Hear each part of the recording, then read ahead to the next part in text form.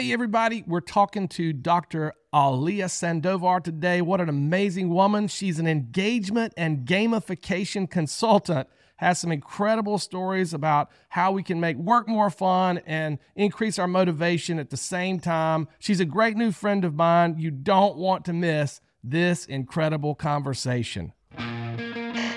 Welcome to The Last 10%. Your host, Dallas Burnett, dives into incredible conversations that will inspire you to finish well and finish strong. Listen as guests share their journeys and valuable advice on living in the last 10%. If you are a leader, a coach, a business owner, or someone looking to level up, you are in the right place. Remember, you can give 90% effort and make it a long way, but it's finding out how to unlock the last 10% that makes all the difference in your life, your relationships, and your work. Now, here's Dallas. Welcome, welcome, welcome. I am Dallas Burnett, sitting in my 1905 Koch brothers barber chair in Thrive Studios. But more importantly today, we have a great guest. Ladies and gentlemen, she has a PhD in game production, a master's in psychology, and a master's in human organizational systems, and a bachelor's degree in public relations communications. Oh my gosh, she is probably the smartest person to ever grace the last 10%. Welcome to the show, Dr. Sandovar. Hi. So glad to be here, Dallas. Thank you so much for having me. What a great introduction. Oh, yes, absolutely. Well, we're just so thrilled to have you on the show. I've heard you on some other podcasts and just seen your work in terms of gamification, and we'll get into all of that. But I'm very pleased because it's such a big part, and I think as leaders in organizations that we sometimes, and even in our own lives, we sometimes miss, number one, the influence of games and that games have on us. And number two, how we can utilize gamification in our life and our work to increase our motivation, increase our engagement, and increase our team's motivation and engagement. I've been excited to have this conversation today. So tell us, you were a consultant and you've gotten multiple degrees. Tell us your path. How does one go from consultant to PhD in game production? I think you have to be constantly searching for something that makes you happy. I don't know. I think when I graduated from college, I actually went to Florida State. And when I graduated from there, I started working in consulting because that was what was cool and also was very stable. But I was very unhappy with the work as a consultant. I found it, and some people really love it, but at that time, I found it really repetitive. I found it very political and very constraining. And I felt like I was searching for something that sort of had meaning or would just inspire me in some way. And then actually during that time, I got sick. And because I got ill, I had to reevaluate my life. I had to reevaluate what I wanted to do with my life, really think about what mattered, what didn't matter. And so I quit consulting. And once I was better and got my surgeries and felt a lot better, then I applied to be a psychologist and moved to California. And this is where I told you that I moved to California, and on the way I drove, I did the typical, you pack everything you own in your red Beetle, and then you drive across the state to the other side to begin your new life and a new chapter. So I did that. And then this is where, when I arrived, or just about to arrive, the place that I had fell through. So I didn't have a place to live. And then the work that I had fell through too. So I didn't have a place to live and I didn't have work. All I had was school. So I knew I had been accepted to a school.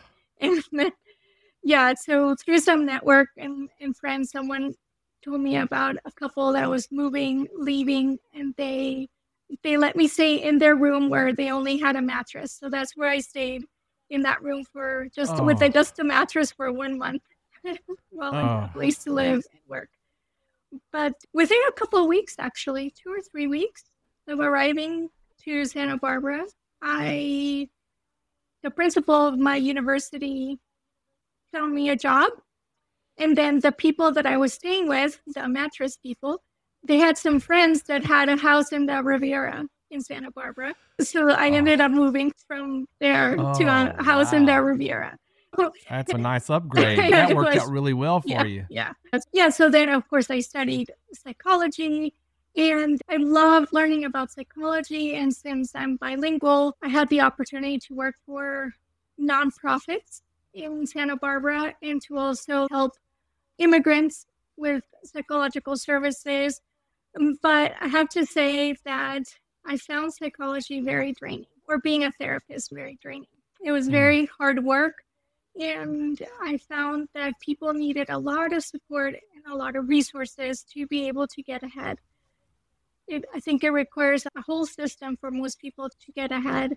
And so I was really disillusioned with the limitations of psychology. But part of it came out of a couple of things. One was that the best times I had with my clients were when we used to play. I used to focus on mothers or parents with young children. And so when we played, I did a lot of home visits, and when we would pull out games and play, or when we would play in the backyard, or when we cooked, a lot of them would have me over and I would do therapy as they were cooking. And oh wow. Yeah, I've heard of play therapy before, but I've never heard of dinner or cooking therapy. That's a first. Yeah, I think play therapy in itself is very intentional, right? You bring out certain toys, and you bring out, and then you observe for certain things. You observe how children or families play, or the dynamics, and then that gives you information about what's happening in the internal psychological world of the child or in the family system. But some of these discussions that I will have are really informal. It's just a way for people to open up while we were, cooking. I remember one client that I had, she was just making tortillas while we were talking, and she was making tortillas and pozole, and it was really just cool. And to me, those were the best times. And eventually, I had one very challenging situation with a client that unfortunately tried to commit suicide while she was in therapy with me.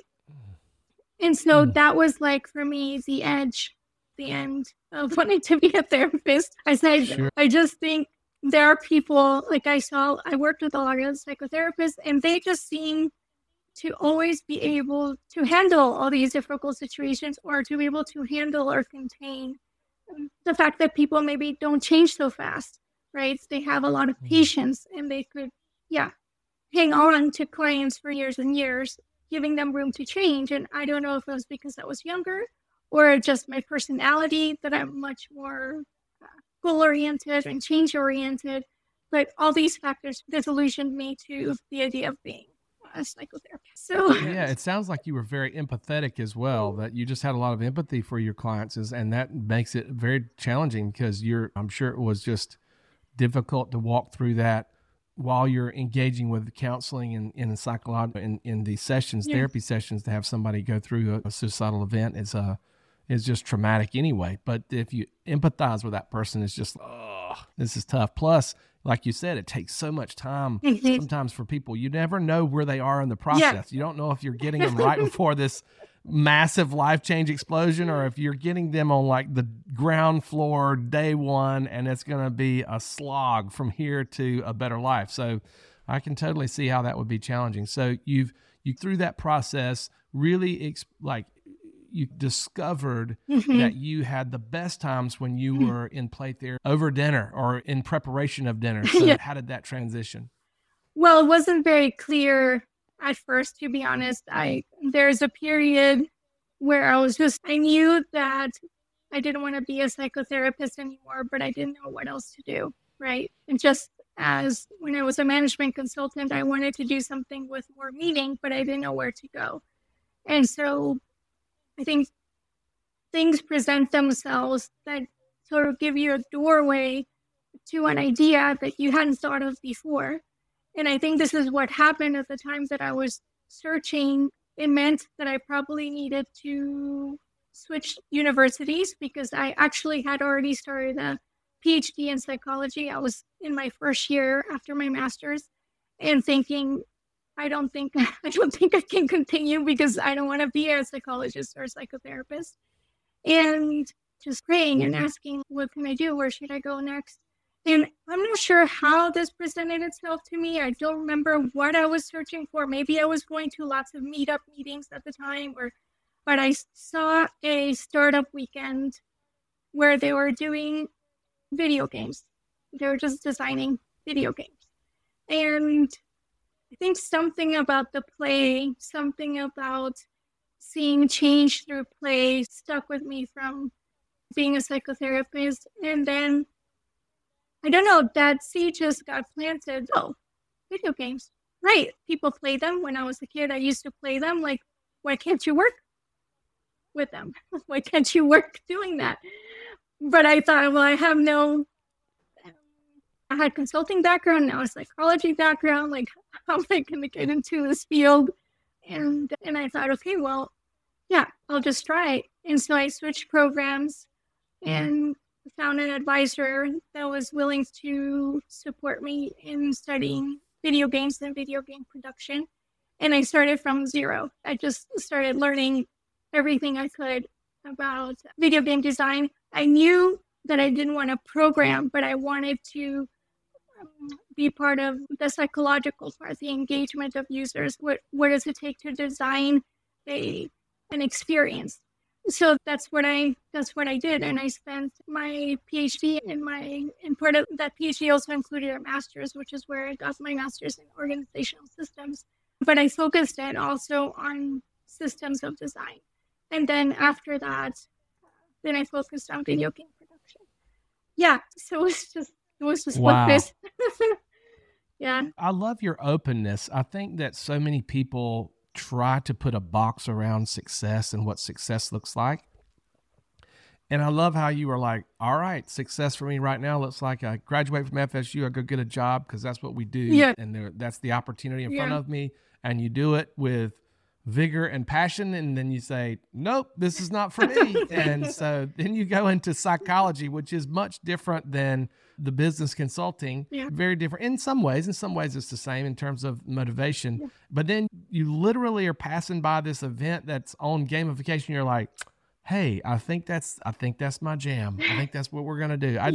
I love how you're just so open to, it's not necessarily, it's a very winding path that you're just open to following versus this, it has to be this way. And I think that's really cool how you got into that. And I also love how you summed up the culmination of your work. You'd worked in business, you'd then gone and worked with patients and therapy and used your psychology degree.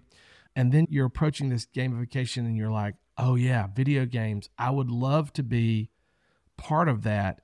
And I just love the question that you asked. What does it take to design an experience? I love that question. If you're listening to the last 10% right now, that's such a large question. That's such a big question. She just asked a huge question because you can apply that to your life. You can apply that to your work. How intentional are you about asking that question? What does it take to design an experience in life that I want to have, or a life that I want to have? Or what does it take to design an experience that people would want to come to work every day and be in? Those are huge questions. So I love that. So let's talk a little bit about gamification now. I love that concept. It's been around for a while, and I've read a lot about it, different books and things on it, and I've experienced it myself in organizations. Tell us, because some people hear that word and they're like, I actually had some person say, is that a made up word? No, it's a real thing. Tell the listeners, how would you explain or define gamification? Yeah. So I would say gamification is the science and art of applying game principles to business. It's tailored to the specific business, to their customers, and to a particular product that business may be creating or developing or designing or offering. And from my perspective, it requires an organized scientific process to be fully effective. Mm. So you say that, and from your perspective, when you say an organized scientific process, that sounds intense. How would you expound on that a little bit for us on that? What's in your opinion, tell us why you have that opinion. Yeah, because like games or any design or any product, right, it's trial and testing, right? And you have to keep track of what you tried before it didn't work and what you tried that worked and trying to figure out like, why did it work and why did it not work? It goes a little bit into, I think, like the myths of gamification. I think some people might think that gamification is like, oh, let's come up with some things and then throw it in there and see what sticks. Yes, random, yeah. And actually, it's much more thought out than, yeah, sure. Do some people get lucky? Just like if someone gets lucky because they gambled or something. Right. Yeah. Sometimes it works. Sometimes it works just out of pure sheer luck. Elements were there, but to really make it work, you have to have a lot of elements in play, and you have to really think through it. Yeah. What are some of the big elements that you would say are foundational to games and gaming, or certain foundational principles of gamification that you've seen in your career? Oh, yeah. And then I think afterwards we can also talk about what's not foundational or what people consider myths. But essentially is this, like, before to really create a good gamification process, you need to first figure out your goals. What are you trying to achieve with gamification? That's the first thing. If you don't have something that you can measure your engagement with, right, and then you don't know what your starting point is and what your ending point is, right? So if you, for example, if you notice that there may be, as an employer, you lose your employees within the first month, right? That is the key. That's the key point or a key goal that you could have to try to change, right? Or if it has to do with the number of visitors that you want on your website, or it could also be how much profit you want for the year. And and these goals could be company-wide, or it could be department-led or team-led, right? So it just depends. But having a goal and using that goal is how you will design your gamification, or a goal to help you design your gamification strategy is important. I think. I love that. So you're starting with the end in mind. You're saying this is the number that I want to, and if you know that metric or that indicator or the objective, then you have a starting place that's foundational that you can design around. So you almost use that as a key foundation. I like that. Yep. And the second part is, who are you trying to motivate, right? Truly understanding who is it your customers? Is it your employees? And then you have to understand who your employees are, right? What motivates a business consultant is going to be very different than perhaps someone who is working in manufacturing, like textile manufacturing or something like this, right? And so you have to keep in mind who they are, what's important to them, to be able to design something that would motivate them. And and then for people who have products, like where they want to design a gamification strategy for the product itself, right? So this would be, you would need to understand your users, who they are, and what motivates them. And then that also then affects what goes into the design of the product. With companies, we're talking about designing processes or designing strategies that support the employees and the company overall. And then, of course, when we have products or digital products, then we're talking about the product and how we can motivate users to use it more. Ah, that's awesome. Very good. Well, you mentioned earlier too about the myths of gamification. What are some of the myths that I may have run across or just have some cognitive bias on around the idea of gamification? Yeah. Okay. The very first one, which any gamification expert will tell you, which drives us crazy, is that people think that if you put badges, leaderboards, and points on something, you have a gamified experience. That is not true. Man. That is not true. That is true. You know what? I agree with that. I've experienced that Yes. myself. Actually, I think I'm guilty of that. So yeah. Okay. All right. Yeah. So just because you put a badge or some points on it doesn't necessarily make it a game. No, it doesn't. Those are what we would call game mechanics. So they are used to motivate, but you have to know who you're motivating and why, right? What is your goal? So if you have a team of people who are mostly motivated by social capital or social influence, having badges, leaders, and points is not going to help them. So right. You have to understand who are your folks, who are you designing for? It reminds me of habit formation when you talk about like Atomic Habits or something where they talk about having the trigger, the behavior, and the reward. Yeah. You're saying, hey, the reward has to be an actual reward, not an aspirational reward. Like we think that this will work for everybody. We'll just put badges out there and they're going to want it. Well, maybe, but maybe not. And so it's almost like a pseudo reward. It's not a real reward to some people. So you have to make sure that whatever you're putting out there as a reward actually resonates with the people that are playing the game or engaging with that. So, exactly. Engaging with the process or engaging with whatever you're trying to motivate them to do. That's where really understanding who you're trying to motivate and what they're motivated by is really important. I think another myth is that people think it can just be like a copy and paste things. Okay, well, it worked for this team in this way by doing this. So let's just replicate that and make sure, and then we'll make it for all teams in the company. Right. But just make it easy. Just plug and chug. We're just going to go fast. We'll just do it. This worked over here and over there. Okay. But that's not the case. That's not the case, because I think the myth is that gamification is the same for every business, every product, and every group of people. But it's specific to your business, to a product, and to the audience. If I think about how I would want to motivate programmers in my company, that's going to be very different than how I'm going to try to motivate designers in my company. It's that there might be some overlap because of the company culture or the type of personalities the company has hired. There might be some overlap, but it's not exactly the same.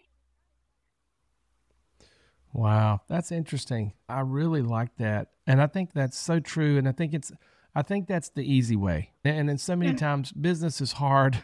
And I think business leaders are like, give me a break. I just need something easy. And then when we're successful at one thing, let's say we rolled the dice and got lucky when we did our game over here, we're just like, oh, we found something great. Let's just copy and paste it over here because that's easy. And I think that your challenge is that is actually a myth that it doesn't work like that. So that's interesting. Any other myths around gamification? Oh, yeah. I think, and I've seen this happen especially with digital experiences, they will add game elements or gamification, but then the core is really terrible. And this can happen in companies too, right? You can create all the coolest processes and engagement triggers and things like that. But if you're not treating your employees right, if their pay is not what they're worth in the marketplace, or if you're overworking them, or if you're just not treating them right, no amount of gamification is going to cover that. That sound means it's time to take a break and hear a word from our sponsor. If you lead an organization or a team, one of the biggest challenges you face is developing your people. Think Move Thrive is here to help you on your journey. We've developed a coaching system that integrates into your team or organization to consistently develop your employees, build trust, gain valuable feedback, and increase accountability. Leadership retreats and summits are great. We even build those custom for our clients, but they're only part of the solution because they lack consistency. Our one-on-one coaching app is the missing piece in your employee development program. We help new leaders get to know their teams. We help technical managers be more relational, and we help ensure that your relational rock stars stay organized. We developed the system for a client, and it was so successful. We created the app to help more organizations develop their people, build trust, engagement, and you guessed it, performance. For more information, go to thinkmovethrive.com to learn more about the one-on-one coaching system and start developing your team today. Back to the show. So I love that. It assumes that the core is already good and strong, and it's just meant to boost it, to amplify it, to increase the engagement. Just also with an app, right? If the app is good at the core, then doing gamification can be really helpful to increase engagement and to get people to connect at different points. But if the app is not good quality, then it's not. This reminds me, I use this example a lot because I just remember downloading this app that was supposed to be this brain balancing sound thing. I don't remember. And it also had some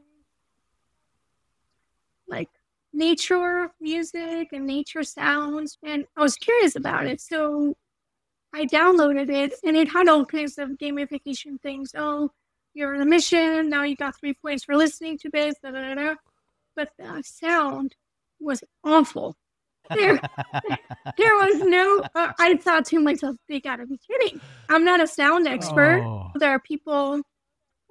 My fiance is really attuned to sound and music. You can tell when things are off pitch and things like this. I don't have that gift, but I can tell you this sound was not soothing me.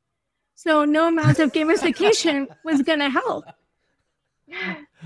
Right. No, that makes sense. I mean, I think that's so true. I think it's true with a product when you're trying to get customer adoption or purchasing or an employee engagement. Yeah. It's true. Like the core has to be right. So I want to tell you my experience because I want to get you to unpack it from a psychological level. I would just like your opinion about your insights into this case study. Think Move Thrive has a coaching system that we deliver called the one-on-one coaching system through an app. And originally we were going to roll it out in the organization because our goal was to drive coaching down through the organization so that leaders at every level could coach their team members that were working with them. We wanted to give a little test before we rolled it out company-wide. So we asked for volunteers, and these were offices in multiple states. We said to all these ops managers, we said, hey, who wants to try this out? So we had about 4 offices that wanted to try this out. So we said, try this for 2 or 3 times. It was 2 or 3 months.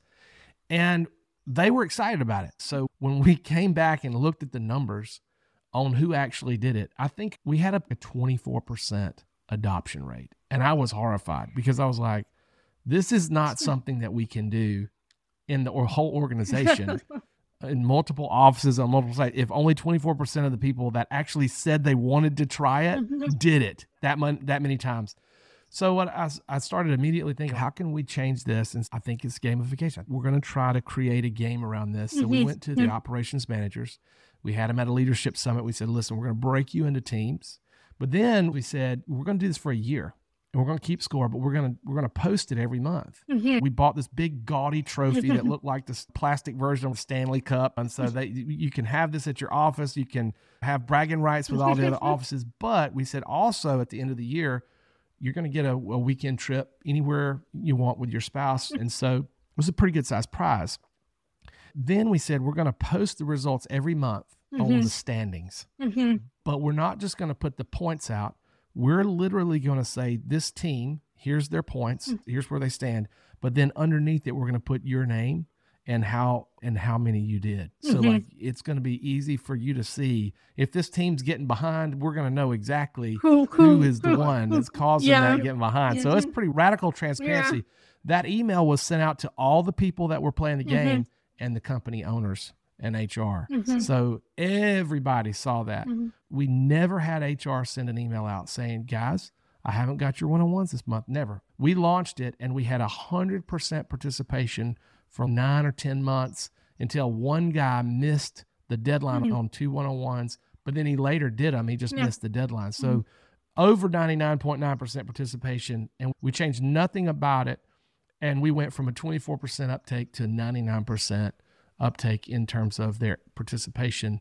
It was unbelievable. We had guys saying, man, we're calling, because now they're killing each other. They're calling each other. The managers are calling each other every month. Hey, have you done your one-on-one this month? You better get on it. You better get that in. So it was a self-accountability, Yeah. but then they got in the habit of talking to each other with people that they didn't normally talk to. So then we got word that they were calling each other before Thanksgiving. Hey, man, I know we usually are checking in on each other for the one-on-ones, but I just want to wish you a happy Thanksgiving. Oh, fantastic. And because they're creating these relationships. So when you see that, why? Because I've wondered what aspects of that made that work so well as opposed to the first time. So I'd love to hear your thoughts on that. Can you tell me when you had the leadership meeting and you broke up people in teams?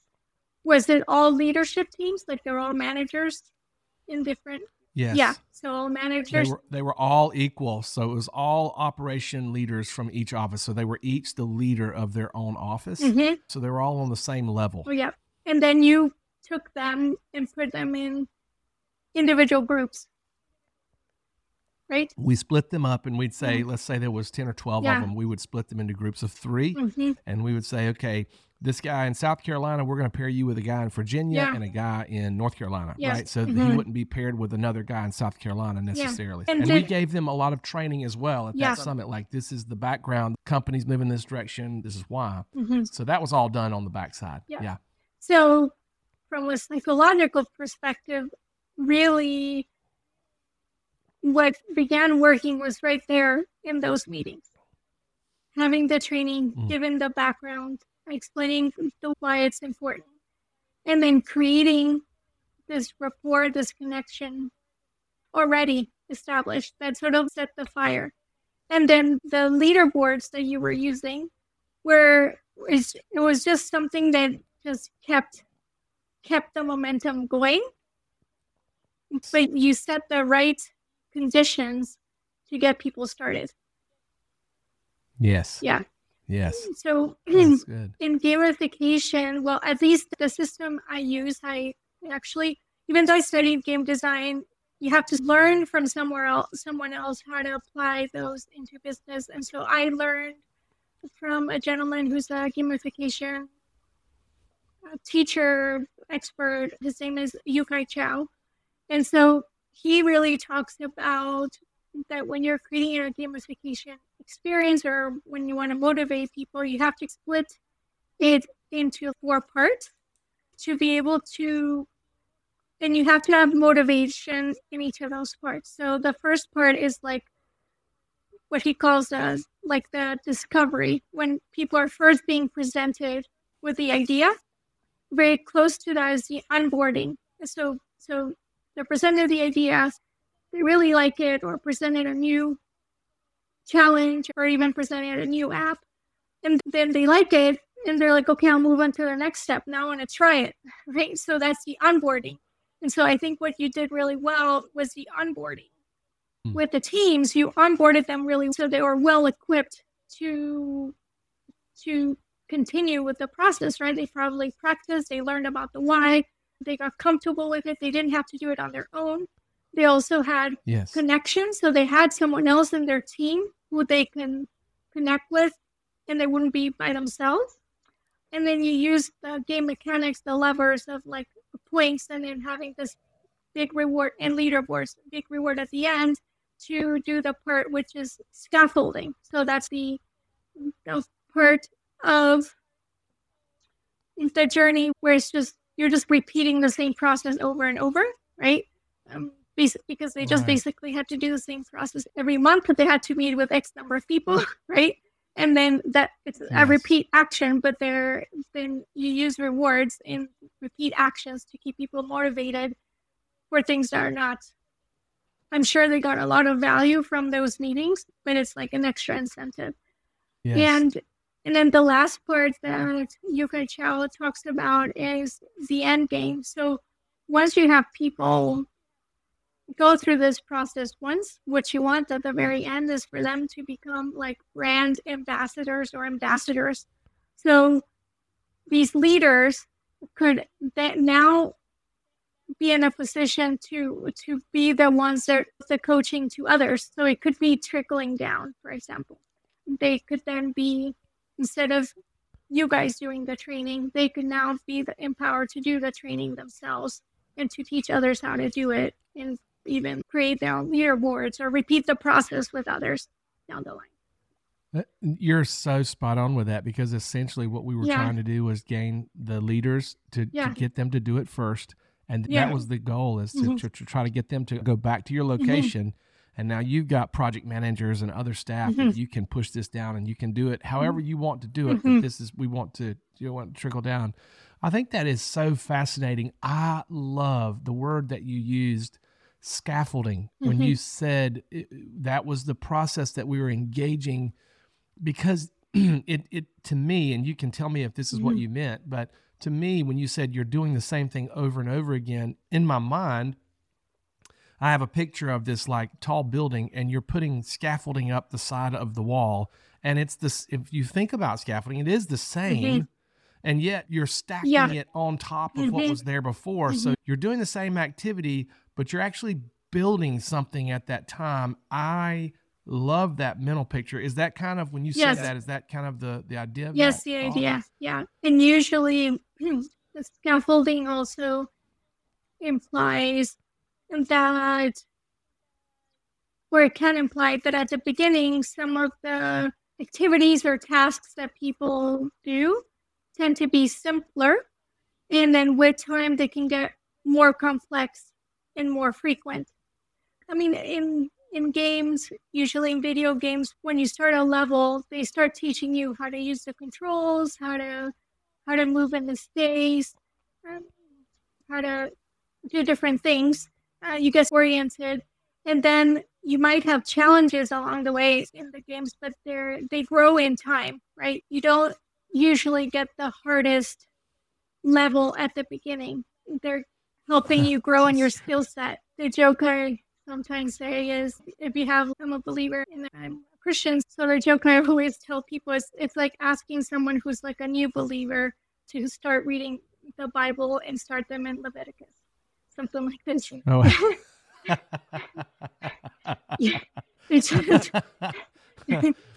No, it's a difficult read there. Right? Yes. Yeah. A lot of confusing things that if you've never been exposed to that before. So no, that's true. Very true. So you start people slow, and that's what scaffolding is. You start like, you train people well, you start them slow, and then over time it can grow in complexity. Yeah. So I think the takeaway here, for if you're leading a team or an organization, to do a good job presenting the why and setting a great foundation to whatever I'm doing in terms of motivating and designing my team. And that includes the core, right? As we talked about earlier, is that whatever I'm trying to do has to be good at the core. It's got to be a good product or a solid company.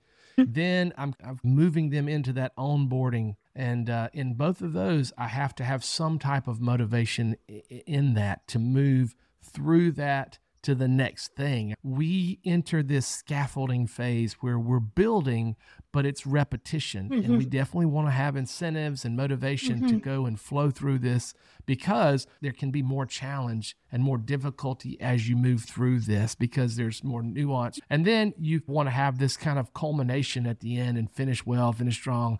And it's not just the party.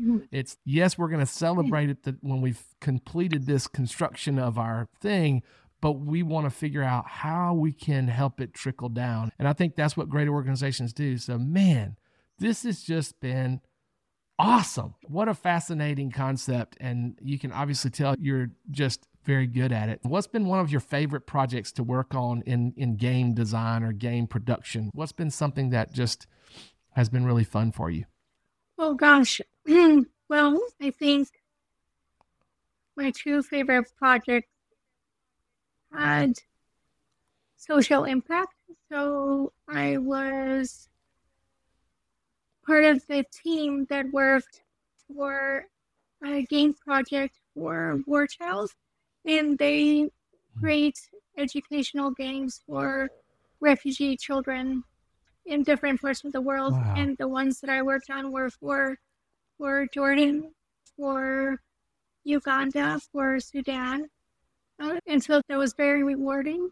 I also had the privilege to work for a game project in the Netherlands for children who have juvenile arthritis. And Oh, wow. where I created a game that when they played it with their friends, it helped their friends experience what it's like to grow up with juvenile arthritis. Oh, wow. So some of these, I think these are two of my favorites. I've helped lots of people with different cool things, with gamifying websites or trainings, like online courses and things like this, and also apps, mobile apps. But I think the ones where I feel like I'm having an impact with children and families have been the most rewarding. That's fantastic. Well, thank you so much for using your superhuman powers of gamification for the good of humanity. And I think that's just such a neat way to express that gift and to use it for things that help people in need. And so well done. Well done with that. That's very cool. Now, we always ask our guests on the last 10% if there is someone that you would like to hear on the show. So if you had a chance to listen to the last 10% and hear anybody on our show, do you have a recommendation of a guest that you would like to see on the last 10%? Yes, I would like to see my friend and my pastor, Gamification. She is a pastor actually in Lisbon. I'm really impressed by who she is because she not only is a pastor of a church, but in addition to that, she runs the Lisbon Project, which is a nonprofit that helps refugees and immigrants in Lisbon. And she just started, in collaboration, a restaurant business to help fund the Lisbon Project. So she is really an impressive woman to know. Yeah. Wonderful. Oh, that's such a cool story. Okay, well we'll have to reach out and see if we can get her on the last 10%. That's Lisbon, Portugal, right? So you are such a global traveler. You are in the Netherlands, the US, you're in the Portugal, people all over the globe. This is fantastic. Well, it's just been a pleasure to have you on the show today. If people wanted to reach out to you, we'll put the links in the show notes, along with some of your work that you've given us, thankfully, with some articles that you've written. But how can people get in touch with you if they want to talk to you more about gamification and maybe work with you and your services? Sure. I have a website, which is alyeasandovar.com. And you can also email me at alyea@thankyou.com. You can find me on LinkedIn, but I will say, if you find me on LinkedIn, let me know that you found me through this podcast, because I don't accept requests from people I don't know. Wonderful. Yeah. Wonderful. Yeah. So if you're a friend of the last 10%, then you can reach out to her on LinkedIn. Well, thank you again, Dr. Sandovar. Thank you for being on the show. Thank you for sharing your wisdom. And I just think the listeners got a really cool perspective on a topic today that we don't talk about a lot, but is really important. So thank you for that. Yeah, thanks so much, Dallas. Thanks for joining us today on The Last 10%. We hope you found today's content engaging and encouraging. Remember to subscribe to the podcast to hear the latest episodes, and help us out by rating and reviewing us so others will join our community. We release new episodes every other Tuesday. This podcast can be found globally in any podcasting app, including Apple Podcast, Spotify, Google Podcast, and Amazon. Subscribe today. Plus, visit our website, join our email list, and discover resources and info for your business and team at thinkmovethrive.com. Thanks again for listening to The Last 10%.